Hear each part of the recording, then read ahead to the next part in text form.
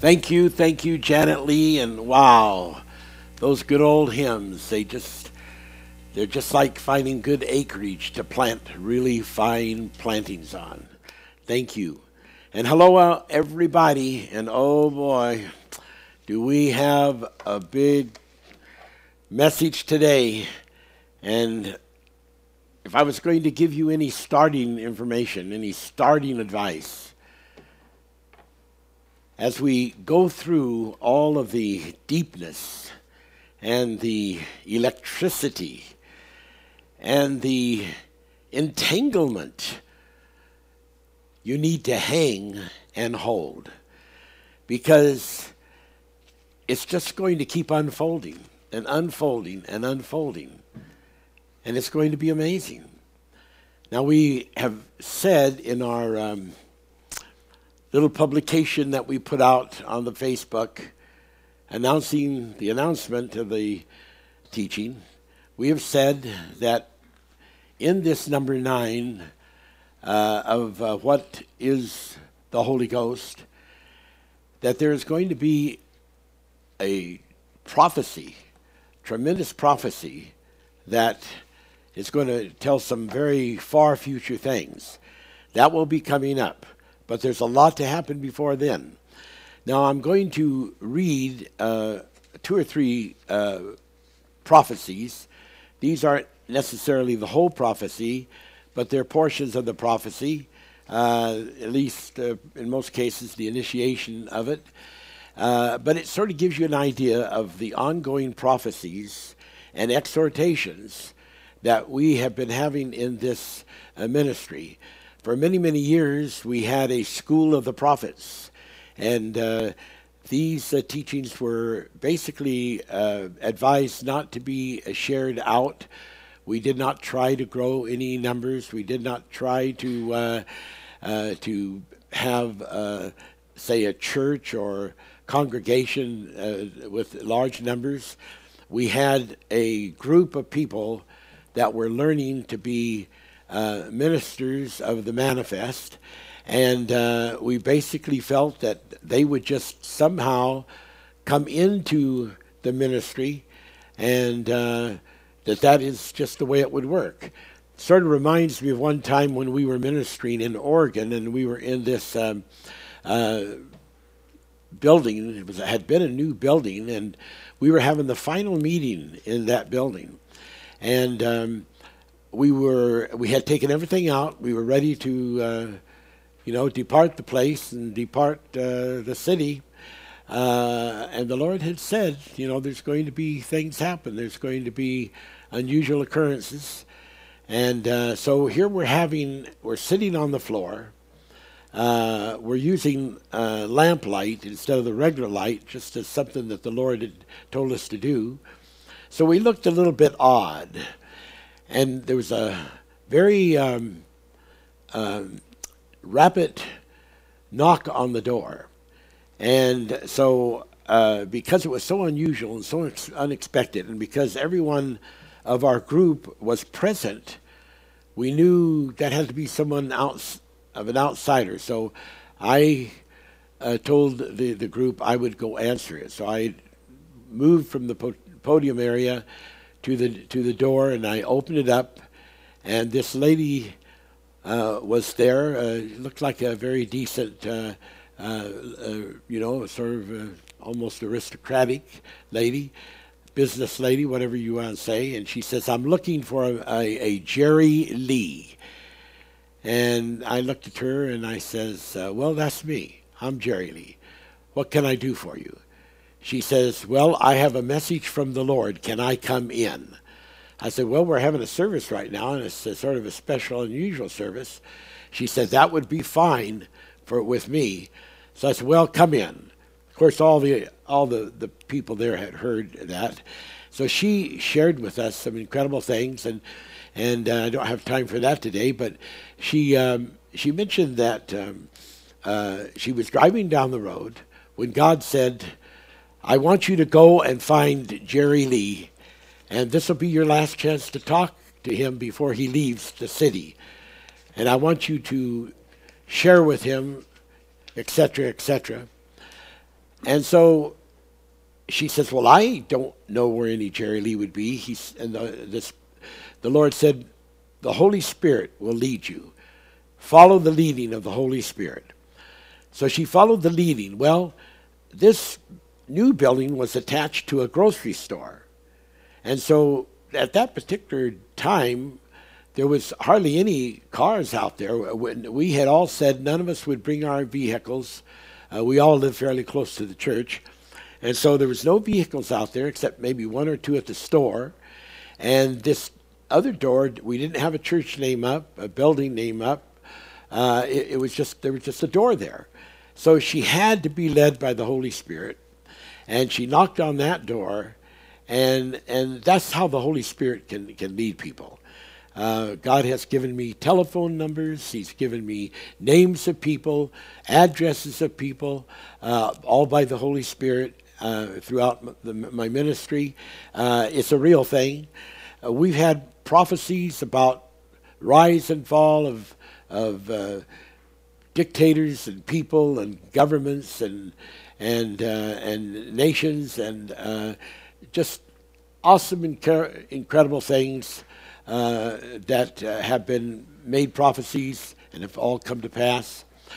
Here are a few short prophecies I want to read, sort of exhortation type of prophecy. This was given August 22, 1973. A prophecy given by the Spirit through Jaboa. Jaboa was the name that I used for many, many years that was given to me. And the name means jawbone of the ass. The ass is another name for donkey.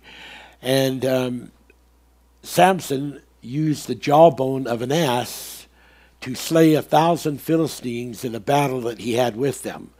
And so it has a significant and spiritual meaning.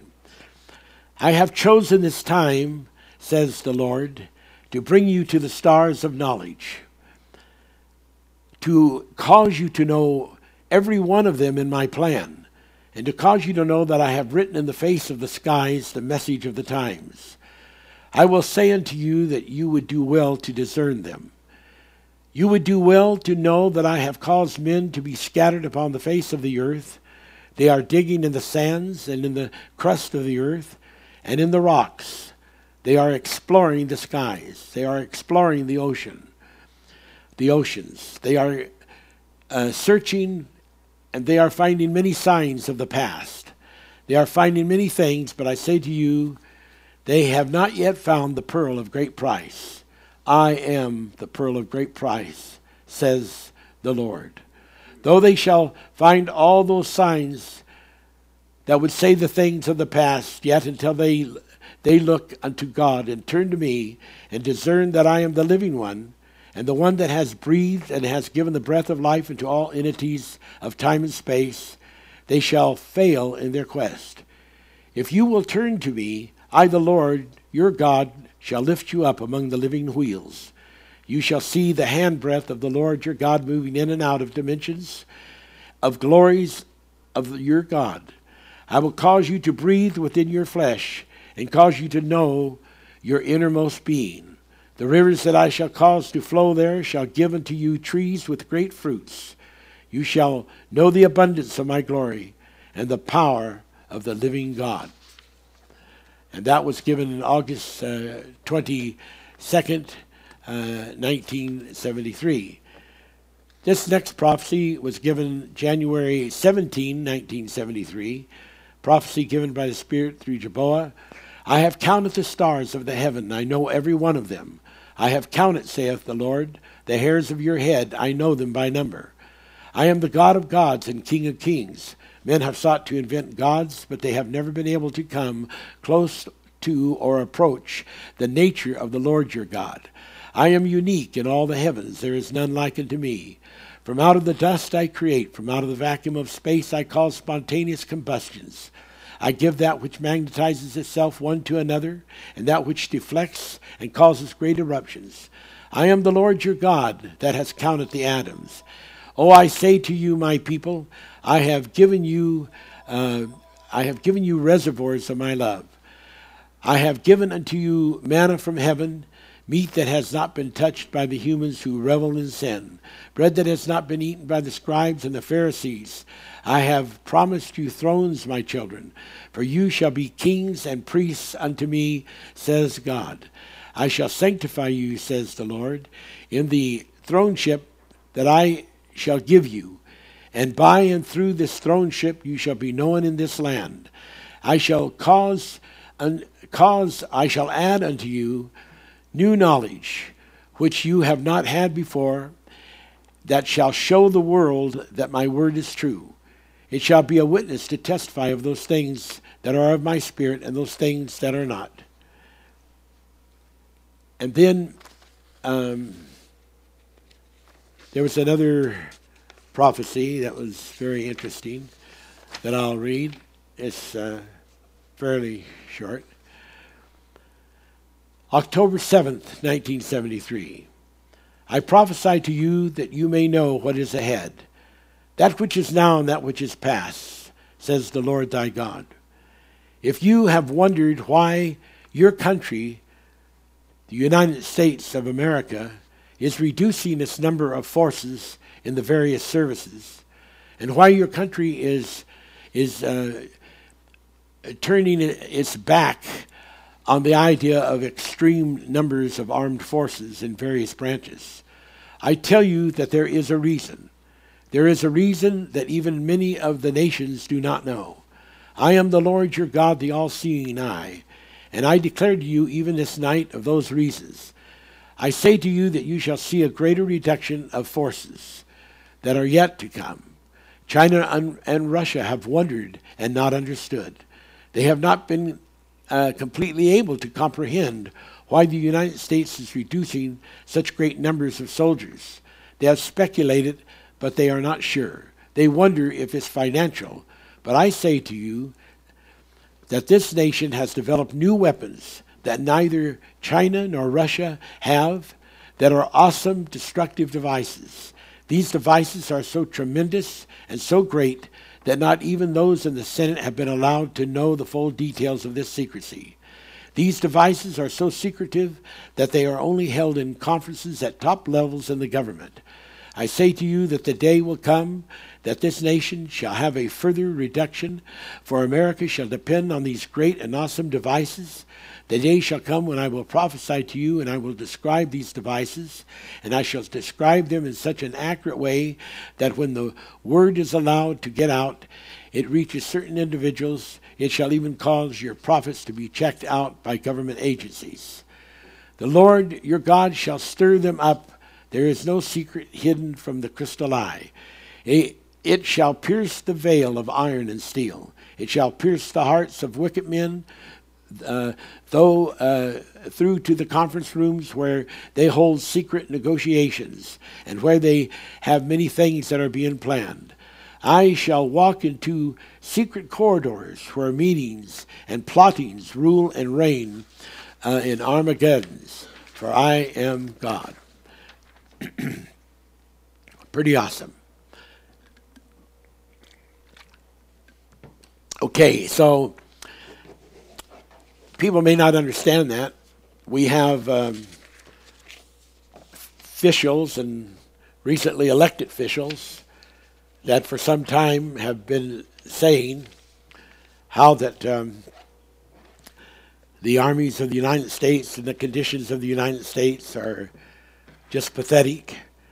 And that is because those people do not know, even though they have been given clearance to receive updated secret information, they have not and most likely will not be given an insight to these particular secret meetings that are held, and the knowledge is kept prevalent by this group of top officials that are in military services. And this was all agreed on, and it is not known in the Senate, not known in the House, but it is a fact. And, for instance, one of these things that has happened, It was the breakthrough that the United States had with this little I call them birdies, but they're actually flying robots that have gone out and detailed and tracked down leaders in Al Qaeda and ISIS and have destroyed them with just one shot from what I call these birdies. And you should well know what they are, and we'll maybe talk about that if we have the time, but I doubt it. But people have no idea of the new kind of advance and the new kind of warfare that is really plotted for the future, and it doesn't have to do with tanks and large amounts of armies on the ground. It is a totally new kind of warfare, and it is being really secretly held, because if it got out to the enemy, it would be a very bad thing. And I'm not going to say too much more about that. I was going to share some of my thoughts on it at the last convention, and my intention was that, but the Holy Spirit stopped me, and so we didn't go on with that part of it. But what I want to now go into is in the seventh, what is the Holy Ghost, part 7, we talked about Paul going to paradise. And also in what is the Holy Ghost, part 8, we talked about Paul in paradise. And today in Holy Ghost 9, I want to give you the scriptures. Last week, I said that I might, in this particular Holy Ghost 9, give you the scriptures to show you the proof of Paul and the story that I told that I'm going to read right now. Excuse me.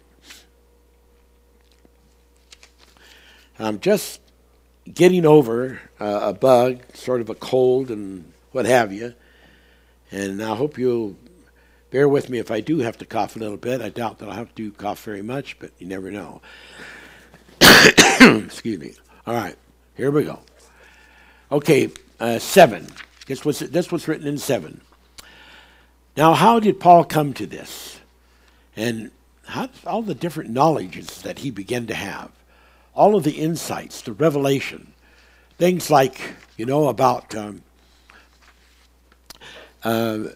the Melchizedeks, things about, for instance, like he revealed in the book of Hebrews, and about history that you don't even find in other parts of the Bible.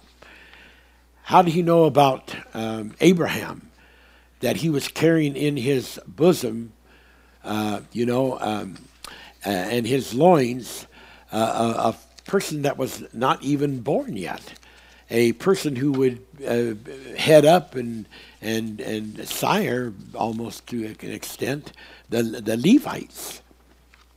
And so how did he know this? Well, we are showing that this revelation that he received after his experience on the road to Damascus, when Christ Jesus appeared to him and said, "Paul, why are you persecuting me?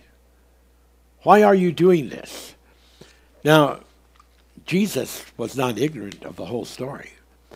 He also knew that Paul was a good man, a decent man, and that in his ardent determination to seize upon these Christians that were, he felt, challenging the Pharisee sect of the Jewish church, God in Jesus Christ knew that he was just performing what he believed was what God wanted him to do, what the Bible was teaching him to do, but that he just didn't know the truth. And so he was blinded after that meeting, because the light from the Christ appearance was of such a nature that it powered his eyes, and he just became blind and had to be led by hand to make it the rest of the way into Damascus. And there's a whole scene that happened there, quite unusual, where he eventually got his healing. But the blindness thing is important because that was actually the story that was put into symbolism and was really a perfect case of the blindness that he had in his heart and the blindness that he had in his mind and the blindness that he had in his knowledge. And so some people have said, Paul, he got this problem of being of the nature that people would speak about him, of his nature, as being maybe a person who had this thorn in the flesh that was a problem with his sight, problem with his seeing, that that was probably what it was about. Well, that is actually sort of a sad declaration to make without any Bible proof of that, because when the Bible says that by a special design of prophecy, Paul was healed, and it was a very unusual, powerful thing that happened, then I don't think that he partially healed him, and so he had bad vision. That certainly would not go around and along with all of the writing. Like a big part of the New Testament was written by Paul, and for all of what he had to do that demanded his eyes, that didn't make sense. The only thing that made sense about the blindness was the blindness in his mind, and that he was physically given a blindness, and that was all part of the sign and the symbolism of it. So, let's go on. So how did Paul come to know this? Well, the Bible says Paul was first receiving these things and making decisions after the experience on the road to Damascus, when Jesus appeared to him and said, "Why are you persecuting me?" And he had a conversion. Afterwards, when he had received his healing and these special things began to happen with him, he decided not to go to Jerusalem to try to learn from the other disciples. Instead, he went out into a desert place, and he sought God for some long period of time, received direct Holy Ghost things and things from Christ. Most likely during this time, he was caught up to paradise and heard words that were not lawful to be uttered. He heard unutterable things, incredible things. It was this kind of an experience of a fulfillment of a missing link that endowed him with the ability to think differently, to look at things differently, to believe differently, to conceive differently, to act differently, and be fulfilled differently. And that was how Paul was able to see that there was something very special of this Levi thing and his ties in Abraham. So Paul just reached to star height and began to know these things in a very spiritual way, and especially after the things revealed to him in his experience that he had, with the paradise experience. So there is something beautiful about that, something applicable about that for you here today. Okay.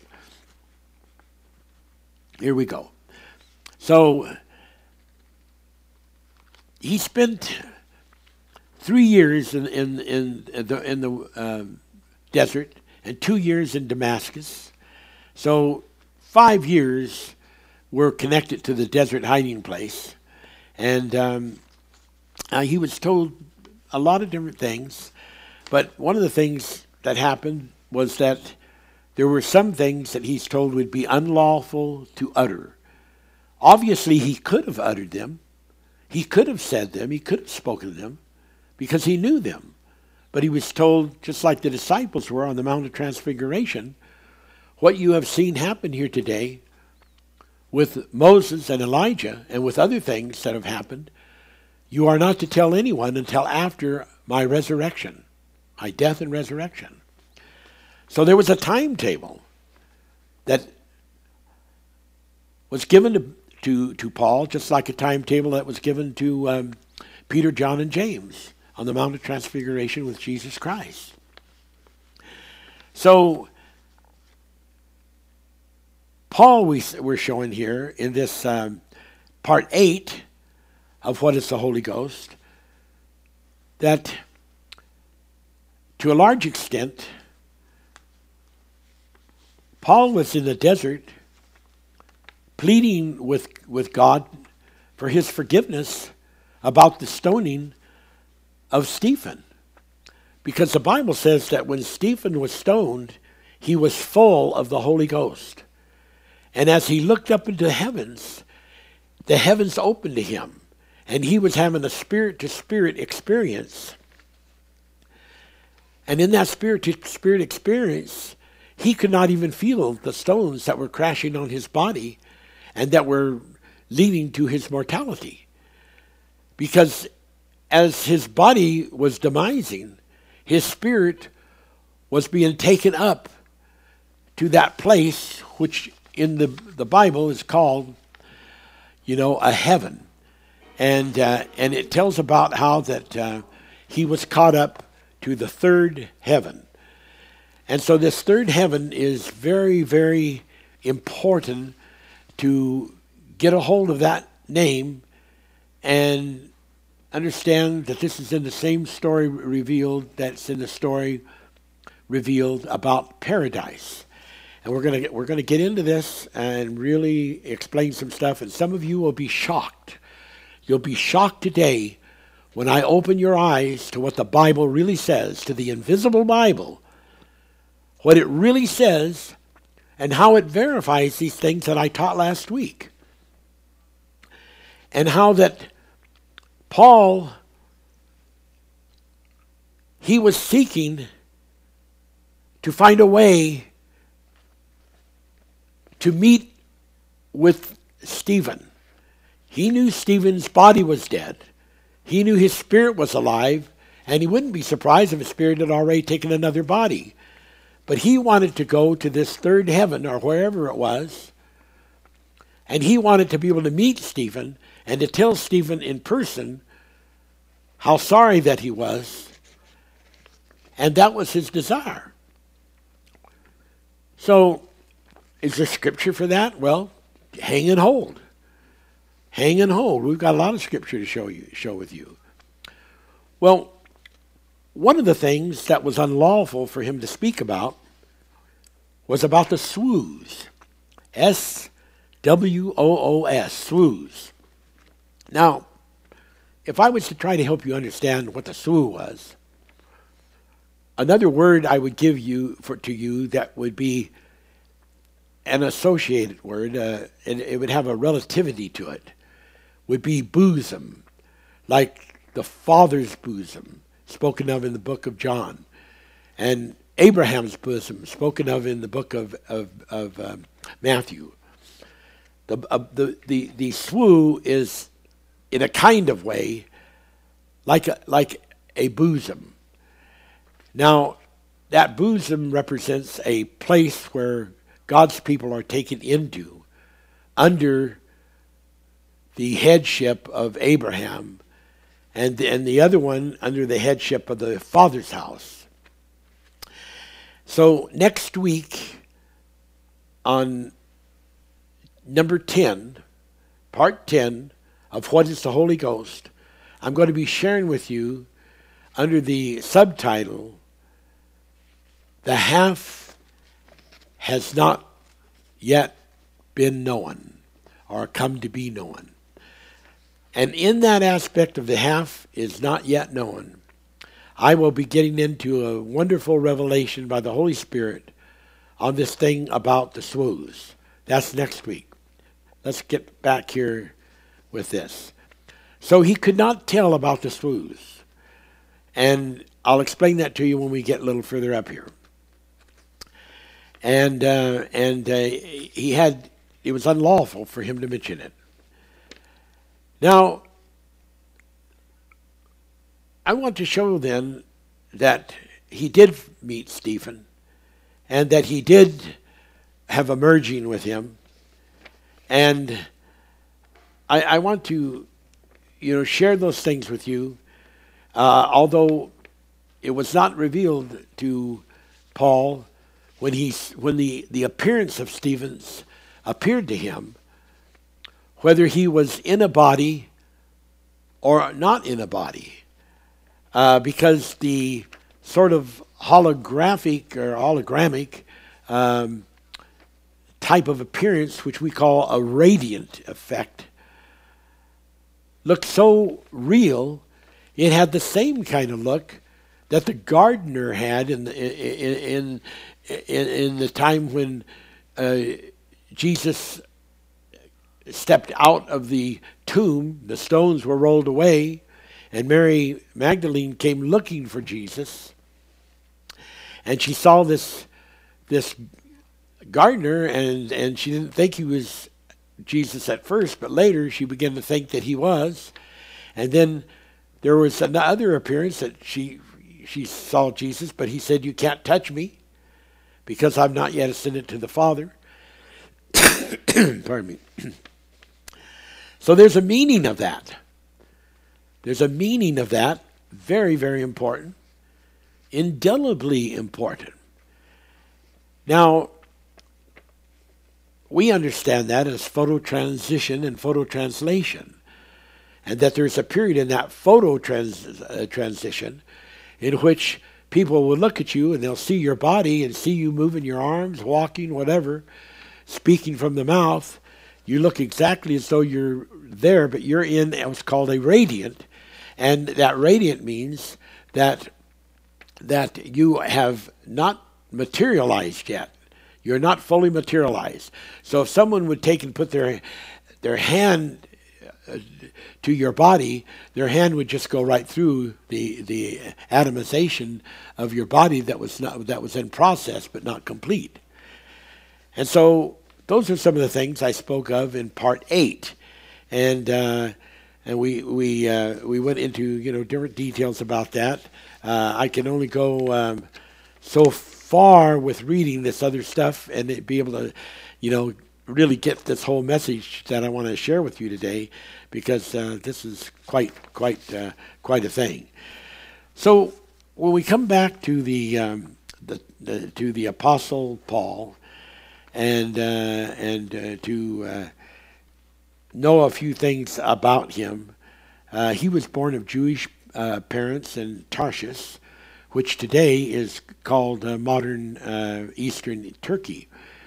And he studied the Torah in Jerusalem and became a Pharisee. And then, you should know the story, he got converted on the road to Damascus. So the timeline is in question, and we're going to be talking about that. Let me now give you a bunch of scriptures that we're going to use to substantialize this whole teaching. And I'm going to be reading the scriptures, some of them, and be comments in between. Looking back over his shoulder in time, Paul remembered his part in the stoning of Stephen, a man filled with the Holy Ghost. So Paul wrote, "The Lord shall deliver me from every evil work," in parentheses, I have erringly made, "and will preserve me unto his heavenly kingdom." 2 Timothy 4:18. He's telling this story. You can find it scattered through the scriptures. Paul also understood being able to be cognizant in two different dimensions by being one place in the body and another place in the spirit. Scripture, "For though I be absent in the flesh, I am present with you in my spirit." Colossians 2:5, MIV. And knowing the power of reconciliation for past major mistakes such as he did to Stephen, Paul could encourage others. "And you who were sometimes alienated and enemies in your mind by evil works, yet now has the Lord reconciled." Colossians 1:21 MIC. It was constantly in Paul's mind how that at one time he persecuted the church for things they were blameless. And he writes about it in Philippians 3:6, MIV. Paul speaks of the past experience of having been lifted up to sit in heavenly places with Christ Jesus. This is no doubt the paradise experience, and he encourages other Christians of its possibility in Ephesians 2:6, MIV. Stephen was a deacon for the early church in Jerusalem. He was taken outside the city and stoned. And he was looking upward and seeing Jesus with the Father at the Father's house on a livable firmament planet called heaven. So we want you to get that understanding that in the book of Genesis 1:8, there's going to be a very, very important connection. And that means that this connection is along the line that he's already got this understanding, he speaks of it, because he's already been to a heavenly place. You know, having been lifted up to sit in heavenly places. And this is obviously the paradise experience. And then he's encouraging other possibilities, and you find this in Ephesians 2:6. Now, Stephen was a deacon for the early church in Jerusalem. And he was outside the city, and he was looking upward and seeing Jesus with the Father. So he, as I already said, was already attuned, and the spirit transition was already happening with his connection to the third heaven. And you can read these the firmament thing, how that means heaven, but it means a special kind of heaven. It means a heaven like of a planet that has oxygen, that has environment where people can live. So that's a particular kind of heaven. That's why there are heavens, and there's the heaven of heaven. They all have different relationships of being relative in their meaning. And so we found that in Genesis 1:8. So he returns to Jerusalem. Paul returns to Jerusalem 14 years or so later after his visit with Peter. And we find that in Galatians 2:1. Paul testifies that he knew, Genesis 4:1, an intimate term when referring to a friend or a ministry relation can mean a joining of a oneness of mind or a merging of spirits. So all of these things he's talked about in his scriptures, a joining of the people with Jesus Christ, a joining with the people that join Jesus Christ, being joined to them. So all this joining is a kind of merging. It can happen on a temporary basis. It can happen on a longevity basis. And so these are scriptures like Galatians 2:1 and the other scriptures I'll be giving you that verify that. Read 2 Corinthians 12:2. He's not able to say if Stephen is in a body or a radiant spirit. I've explained that because he just doesn't know. He's not supposed to touch him yet, and it's sort of like the Jesus Christ thing. Stephen is first paradise mentioned earthman. Corinthians 12:2 again. So I came to know a man. Now, I'm going to, there's quite a bit more here to read, but I want to turn just to the scripture because I sort of feel like I need to finish this paradise thing before going on to our other teaching. Here's how it reads, folks. 2 Corinthians, Genesis 12:1. There's 4 verses I want to read. It is not expedient for me, doubtless to glory. I will come to visions and revelations of the Lord. He speaks about that another time, which he says, some things are legal, but they're not expedient. Some things may be expedient, but not legal. Now, hang on here and listen carefully. Verse 2, I knew a man Now, the minute you use the word knew, if you go back to the, like somewhere on the, what is the fourth chapter, something like that of Genesis, where Adam knew Eve, there's an intimacy. Now, in that particular case, it was a sexual intimacy with Adam and Eve. But in this case, there's other kinds of intimacy, of just knowing people as a deep friend, or knowing people in a way where they are sharing spirits, like Moses did with the 70 elders, and like Elijah did with Elisha, where they shared spirits. So he's saying then, I shared spirits with a man in Christ. And this happened over 14 years ago. Now there's the intimacy of the sharing, the merging. Okay? Whether in the body or out of the body, I cannot tell. There was two things there. He really didn't know 100% for sure. And the second part was he couldn't tell it because he was forbidden by the spiritual law to reveal it. Such a one was, now I want you to get this, and I want you to get it good. Such a one, what's such a one? This person that he's talking about goes to this 14 years. Well, what does the 14 years mean? Well, sometimes 14 years doesn't mean 14 years. Because, you know, in the Hebrew, the word years comes from the word yom, and that can bring everything, even the weather, into it, to the meaning.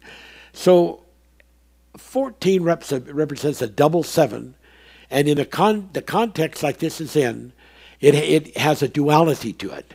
You got 7 plus 7, that's 2 7s. And when you have two of them together, then it is a very spiritual meaning. So this 14 years is a spiritual thing, a very spiritual thing, and it has to do with the double entity aspect.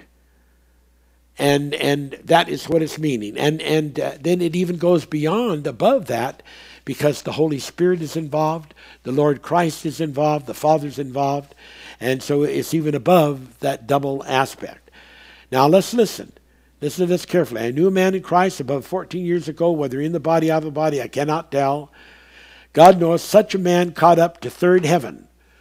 Now this person is talking about is Stephen, who was caught up. He saw the heavens open. He was caught up to the third heaven. Now that means there are other heavens. You know, like there's another heaven that Jesus talked about to the man on the cross. And he said, this day will you be with me in paradise. And we don't have time to do the teaching, but that turned out being Upper Hades. Upper Hades, which is an aspect of hell. And Jesus went down into that hell, and that's when he spoke to the spirits that were in prison. And that man that was on the cross ended up being down there at that same time to hear that sermon and have a chance for repentance. So this was the third heaven, though, and this ends up being the Father's house. That's what the third heaven is. It's the Father's house. So there could be different applications, the 30, 60, 100-fold applications to those 1, 2, and 3, third heaven. Because you've got this sort of a first heaven, as far as humans are concerned, in their overcoming, that's mentioned in the first chapter, 8th verse of Genesis. The firmament was called heaven, and that's where the humans end up being. And then you've got the second heaven, which is the Hades thing, Upper Hades, and you've got the third heaven, which is the Father's house, which is exalted way above all of that. So then you have specifically, this first man, who is Stephen, going to the third heaven. Now we end up getting this incredible, awesome conjunction. And. Okay. So on the Stephen thing, such a one caught up to third heaven. Such a one caught up to third heaven. Then he goes into the conjunction, into the duality. And I knew such a man, whether in the body or out of the body, I cannot tell. God knoweth. how that he was caught up into paradise. Whoa, hey ha. One goes to the third heaven, one goes to paradise. Now, we understand there's a compatibility, but there is a specific naming of differentiation, and the specific naming of differentiation of those names is because the states were different. Being caught up in the third heaven, Stephen was in the swoon, and he was totally in the spirit. Paul was caught up into paradise, but he carried a lot of the essence of his body with him so that his body could transfigure. Now, in that transfigured state, it's a little bit different than a total radiant state. And so, I don't have the time to explain that to you today, but just hang and hold with me. And I knew such a man, whether in the body. So this is another person. Who is this? Well, when we keep reading, it's very obvious that it was Paul. So we got Stephen being caught up, number one, into the third heaven. Paul being caught up, into what you called the paradise. Because of these two different states of condition that were prevalent and happening at the Father's house. Planet,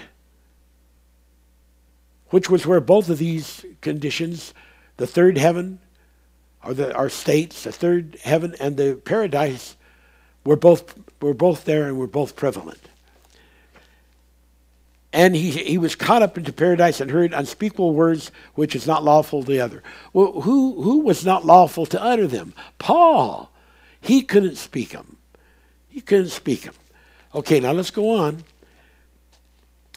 Of such a one I will glory, yet of myself I will not glory in my infirmities. Now, he gives the scriptures to show, and I won't read it today, I don't have time, but to show that he glories in the things of the Spirit, but he doesn't glory in the things of the flesh. And I think that is in... I think you can find that in 2 Corinthians 12, 6, 7, and verse 7 especially, but I'm not sure without taking the time to really look that up. Anyway, now let's go on to this. This is really great. Verse 7, and lest I should be exalted above measure through the abundance of the revelations, there was given to me a thorn in the flesh, the messenger of Satan to buffet me, lest I should be exalted above measure. Now, people think that what Paul had was a sickness. They think that the infirmity was a sickness. But the Bible tells what it was. And it doesn't mention sickness. But they think that that's automatically what infirmity is. But infirmity can be something different than just a sickness. And so we're going to show you here what this thorn in his flesh was. You know, he says, verse 9, my grace is sufficient for thee. I give my strength is made perfect in your weakness. This is about the Lord speaking to him about this thorn in the flesh. You know, and he says, I would rather, more gladly therefore, will I rather glory in my infirmities, that the power of Christ may rest upon me. Therefore I take pleasure in infirmities. Now put a colon there. In reproaches, in necessities, in persecutions, in distresses, for Christ's sake. All of those applications directly relate and directly refer to Jesus on the road to Damascus saying, Paul, or his name was Saul at the time, why persecutest thou me? That persecution that he did that took the life of Stephen became his thorn in the flesh. And he asked the Lord two times to remove it from him. And the Lord would not.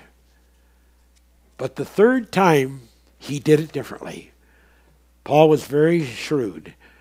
And that's when he began to request to be able to go and to meet Stephen, so that he could have that thorn in the flesh, that thing that was just gnawing at him, just destructively.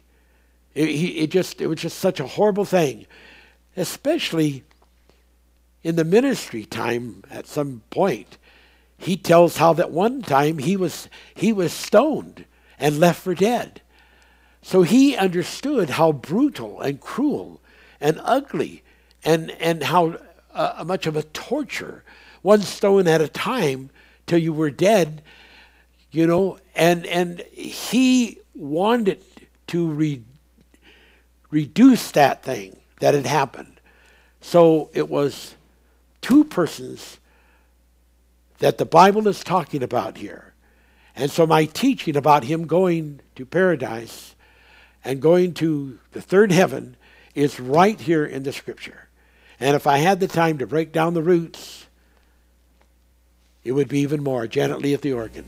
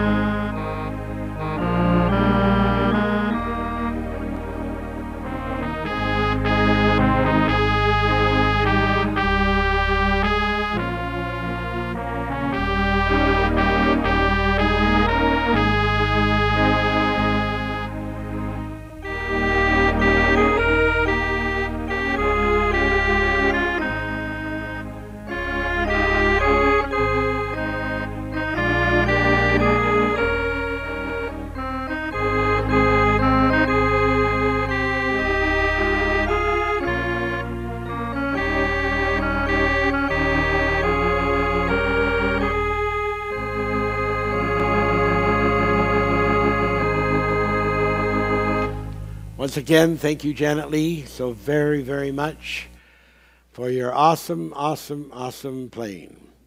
And hello again out there, everybody. And I know this is going a little bit over on time, but I want to finish this because of all that we have ahead. Okay, so we had a broadcast announcement that we put out, and we talked about the impact of this message being like a supernova effect. We talked about not looking at things on face value, but get into spirit value, and that is by discerning of how things will be according to the Holy Ghost, and to be able to get into the power of that Holy Ghost revelation to understand what the omnipresent, invisible God I am, through his various counterparts, the Father, the Son, Holy Ghost, are to reveal. And we talked about how a lot of people, their visions are withholden. That's with and holden, Holden, sort of an unusual old ancient way of saying it, but it was used in the Bible that way. And how that God is preparing us to be able to soar with these new revelations. Okay, now, part 9. The title, What is the Holy Ghost? And the subtitle, Savio, the Cosmocrator, Robot, Computer Mind of Laminate World Ruler Man versus the Holy Ghost. Savio, the talking image computer foretold. We have in Genesis 3:1 the serpent man who tempts Eve and talks her into eating of the forbidden fruit of the tree. And when we looked that up in Strong's Concordance Dictionary of the Hebrew, we find in Hebrew 6191 some very interesting things there about how that the word substil was another way of saying cunning. And when you say cunning, that includes things like to know and savvy, and the terms that we're using here for the savio. The old thing, that's like the greatest number in the universe, connected to this, and we will maybe or maybe not have time to explain more on that part of it. And of course, Cosmocrator, that's COSMO hyphen KRATOR, Cosmocrator. And when you look in the Strong's Dictionary Concordance, G2888, Ephesians 6:12, Ephesians 6:12, under the word principality, then there are two listed there, but the one that it emphasizes for that particular reference is the Cosmocrator, which is a world ruler of evil. So we have in these scriptures here of Genesis 3:1, some very important things, and we will come to see how that the long-termness of this is very fulfilled in the very scriptures, like in the book of Genesis. It's so interesting and so powerful how that God, by the Holy Spirit, by the Spirit of prophecy, sees things so very, very far ahead. Because when this correction was made by the Lord due to the woman being beguiled by the serpent, then in the book of Genesis, it says in the 15th verse, I will put enmity between thee and the woman, and between thy seed and her seed, and it shall bruise thy head, and thou shalt bruise his heel. So we see that this effect, this thing that happened with the serpent that beguiled Eve, that there was a seed thing there. And there was a connection that wasn't just that one time in the garden, in which he convinced. Now we show that this man, be it the serpent man, is the Gihon man. When you really look up the deep meaning of the word Gihon, you get the word belly. And that was one of the descriptions of the punishment of the Gihon, to go on their belly the rest of their life, and of course people think of that as a snake, but the meaning was much more broad and different and deeper than that. But here we have an entity that was a winner for Lucifer. And this entity then was to have continuum. And I read you the prophecy because the offspring of Eve would continuously be buffeted, would continuously be tested by this same seed person, this same event, this same person being renewed and renewed and renewed, and not just necessarily offspring, because we find in the book of Jude, a very, very interesting statement, which I've got this all down. I'm probably going to end up reading it to you another time, but that's okay. But when you get into the book of Revelations, something, or pardon me, not Revelations, but Jude, something very, very interesting is there that has very, very significant meaning. And as you look at this in Jude 4, verse 4, for there are certain men crept in unawares, who were before of old ordained to this condemnation. So we see that there is a continuum of the creeping in of some kind of human factor type that is a continuum from a great ancient time, and that keeps creeping in and renewing itself, which is not anything different than told in, I think it's the 13th chapter, somewhere in there of Matthew, of the tares that were sown into the fields of wheat, which represents the people, and they were sown and they were put in there by the devils. So now we have something that has a longevity to it that has to be recognized with this Gihon, this man of the going on the belly, and that is going to go forward. And we see that it's connected to the Scripture. Jesus talks about it. The Holy Spirit talks about it. The apostles talk about it. It's not some happenstance thing of no significance. It's a major thing.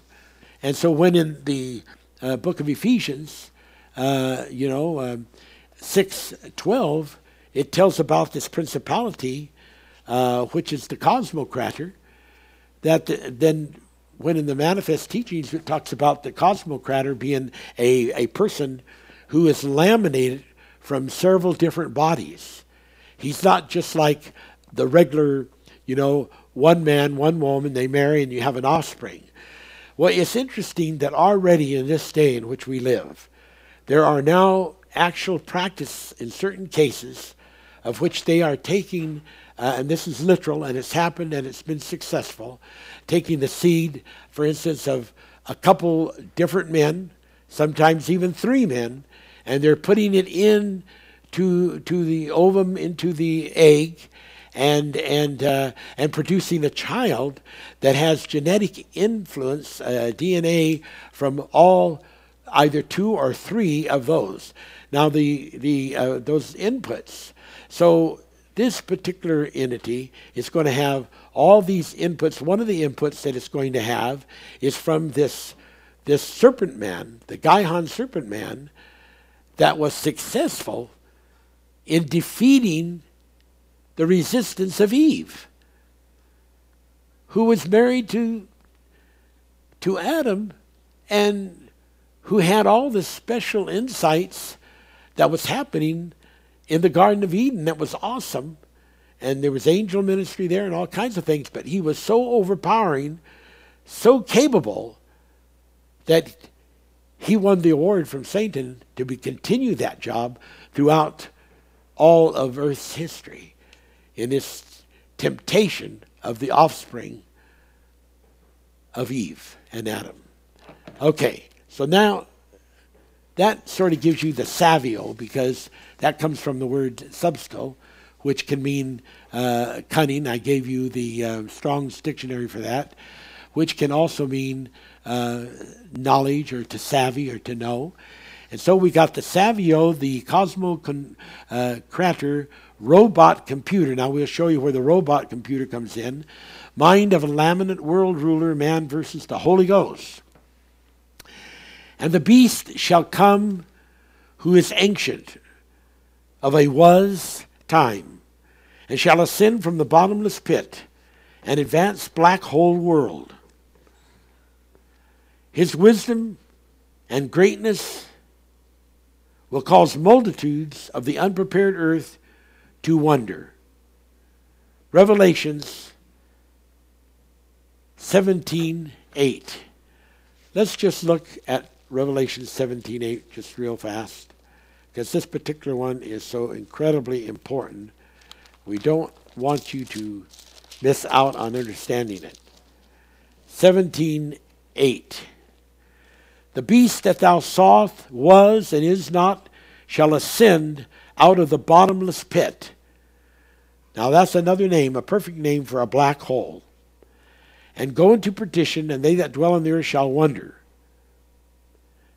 So we see that what we're writing here and speaking here and ministering here is 100% Bible. And he comes out of the sea, which is the people. He has a human form. And this human form can be in a transfiguration. Jesus took different forms. Not all of the forms he took were necessarily in a human body. Why, even I'm sure there were times that he took the form of a dove. I think there was times he took the same form as the Holy Ghost of tongues. And he spoke some unusual kinds of words that people say they never heard anyone ever speak like that before. So that's one part. There's another scripture in Revelations that goes along with this really quite well. And it's something that I've read to you before many times. Chapter 9, and the fifth angel sounded, and I saw a star fall from heaven unto the earth, and to him was given the key of the bottomless pit. Here we go. And he opened the bottomless pit, and there arose a smoke out of the pit, and we showed this smoke in this furnace as being a manufacturing center in the black hole. And this would be not in the part of the black hole where the intense gravity was, but in a white hole channel that had a wall between the gravity and the compression of the interior black hole, and that was like an almost anti-black hole, but was able to have a neutrality and be able to be there. And I'll be talking a lot about that in the new book that we will be getting out on the black hole book that we'll be publishing before too awful long. So here we have this angel falls from heaven, and he opens a black hole, and then there's all these locusts begin to be created, and they're powerful entities, what it really amounts to. So let's just go on here now, and let's see what else we can find. When the first beast had risen from the people to see, he said to them, "Make for me an image to the beast, and I shall give the image computer life, and it shall converse in many languages." Now, that's Bible, ladies and gentlemen. That's Bible. So let's just take a moment here in chapter 13, and let's just look at that. Stood upon the sand of the sea, and it saw a beast come out of the sea. And in verse 4, they worshipped the dragon, which gave power unto the beast. And they worshipped the beast, saying, who is like unto the beast, who's able to make war with him. And then in chapter 13, verse 15, and hang on this, and he had power to give life unto the image of the beast. Now, if the image of the beast existed,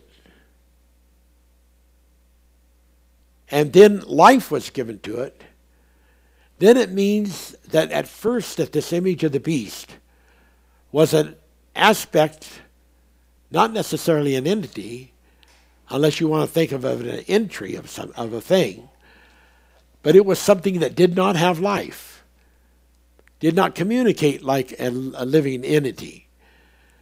But this power of the dragon has the ability to energize the image of the beast and give life into it. Life meaning cognizance, having a body, and that's right here. And given an ability to speak, and cause that as many as would not worship the image of the beast, they should be killed, and causes both the small, the great, the rich, the poor, the free, the bond to receive a mark in their right foreheads or their right hand, in their forehead or their right hand. And no man can buy or sell or save unless he has the mark. And this beast has a number. 666. So there is a living entity here that was given life to it. So in this name, title, subtitle, we have the whole concept of this robot computer, sort of android type, that has a human side to it, but now get this, it does not have a spirit soul. He could have a kind of spirit, well, he would have a spirit body, because what Lucifer Satan has done is he's brought into this being, by the lamination, a living creature, man, that was in the Garden of Eden and tempted Eve and caused her to be defeated. The Bible says in the New Testament that it was Eve that was deceived and not Adam. So now, that is the scripture to show that what we're talking about here has literal identification, literal confirmation, and cannot be denied. As far out as this tile is in some ways is similar to the thing of the scripture in Corinthians about the duality of Stephen and of Saul, who became Paul. And when you looked at that, you couldn't see but what it was, and especially because of the translations that had been made behind pulpits. Everybody just thought I was just talking about just talking about, either just Paul or it's talking about some great saint, and they never got the story. They never understood the story because they weren't able to read in between the lines and read into the deep of the word. And so, let's go on. When the first beast has risen from the people, the sea, he said to them, make me an image to the beast, and I shall give this image computer life, and this is MIV, and it shall converse in many languages, including hyper and exotic math, for with its skills multitudes will be drawn to its cunning and wisdom. And Savio, Cosmocrator, the image computer android man, created a code to mark all who were followers of Satan. And it was so that whosoever did not have this code was killed. Revelations 13:1 and Revelations 13:15 through 18. In a world of imaginative math and illusionary quantum theories, it is not really difficult to suppose most anything. In fact, the scripture foretells that once humans have reached certain levels of oneness of mind, they reach a mind force of imaginative creations, unlimited in their abilities. It says once they reach this point, they can do anything. Check it out. Genesis 11, verse 6. Lucifer, who made the world as a wilderness, shall be forced to live in the sides of a bottomless pit. Isaiah 14:15 through 17, and Revelations 9:1 through 3. But his evil power shall endure. War cannot end the end of the world and the white throne judgment. War cannot, let me reread that. War cannot end. Wars cannot end until the end of the world and the white throne judgment. You're always going to have wars. Jesus said that. You're always going to have poor people. You're always going to have famines. You're always going to have fear of the heart. You're always going to have earthquakes, wars, rumors of wars. You're always going to have them as long as you live on this planet. Sure, there will be some areas that won't have wars, but somewhere there will be the discontent. Some people say, well, what about the millennium? Well, that's a very deep subject. Someday we'll talk on that again. But the Bible says that even during this millennium, there will be nations who will not come up to honor the feast of the Lord that will be, and the recognition of the Lord that there will be. That they will not come to it because they're rebellious. So there will be people on the earth that are rebellious even during the millennium. And the Christians have not been taught that. They've not been shown the whole Bible. So the idea of the image is an important one to keep in mind, that Jesus Christ is the image of the invisible God. This kind of representation is very much of a type of translation. Colossians 1:13 through 15. So then in the example of the Savio, who came from a was world and time, we have Jesus Christ, who was the image of the invisible God. That represents there is a translation from the time of a long ago creation to the plan of the Father, that the fullness of the image of the invisible God should dwell in him. Colossians 1:16 through 19. This is no doubt a part of the plan of reconciliation. Colossians 1:20 KJV. Consequently, the use of the term image in the Bible, an important Bible, because it slices out the miscellaneous and the concentrations that focus on the main image. For Moses received, do not make any images of God other than the God of gods, who is the invisible God, and understand the translations of Jesus Christ, for this work explains how that an invisible entity can be made an image by translation. For as the scripture says, in Jesus Christ dwells the fullness of the Godhead. And since we, the destinata, dwell in Christ, and he in us, we are also translated into that same image by grace. And that grace will stand until the end of the world as long as we continue in the grace. Ephesians 5:30 KJV. And further, now get on hold of this one. For we are members of his body, of his flesh and his blood. We're members of his bones. We're members of his flesh. We're members of his body, of his flesh and blood. Can you imagine that? That's even a greater sense than the 70 elders that became a member of the body of Moses by sharing his spirit. And Elisha with the double image sharing the spirit and some of the body attributes of Elijah. As we begin to really understand these things, it's not just simple Simon, but it's beautiful and it's deep and it's relevant. So, there is a movement among highly educated persons of science to declassify the Bible. Little do these persons know their spin is a work of sheer ignorance.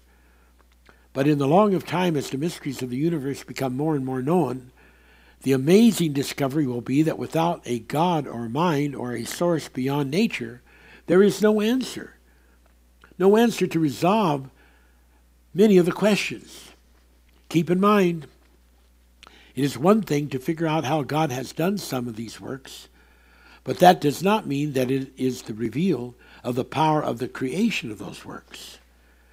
Which side does the Holy Ghost take when a Holy Ghost warrior on one side of war is facing against a Holy Ghost warrior on the other side of war? This is not a holy war. It has to do with being weighed in the balance and found wanting or fulfilled. The nation of those soldiers are collective entities representing cities and people and nations. The toll of war is evil. The toll of war and evil is due to living on a planet Earth in the state of a person is in, and otherwise of living there. The war of the Spirit is not a war of flesh and blood, Ephesians 6:12. The Bible says that the Word of God is a two-edged sword, Ephesians 6:17 and Hebrews 4:12. God's people need to understand that the Holy Spirit ghost can be the deliverer to escape from the crutches and the forces of the darkness that war is. But all believer individuals need to be aware that a wholeness of spirit and a blamelessness is needed to have the Spirit power in the first place. 1 Thessalonians 5:23. To really be ready, deal not only with your flesh correction, but seek to justify in the Spirit also. 1 Timothy 3:16.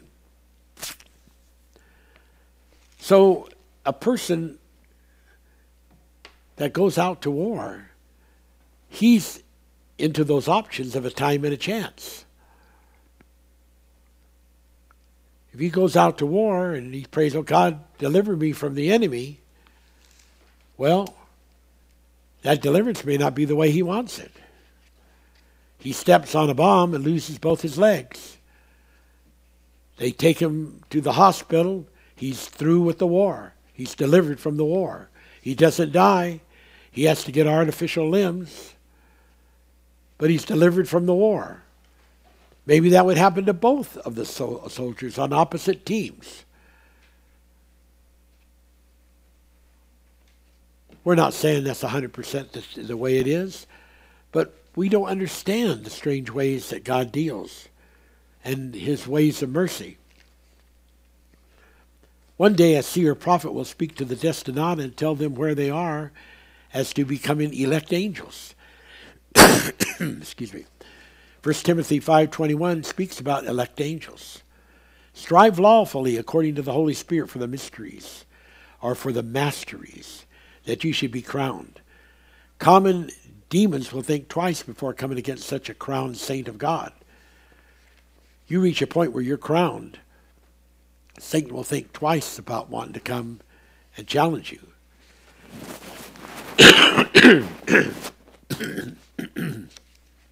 Excuse me.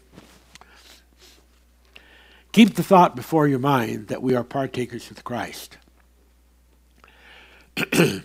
Star Wars of the Holy Ghost versus Savio and his legions. The Gaihan serpent man with his savvy of evil cunning defeated Eve and caused her to transgress.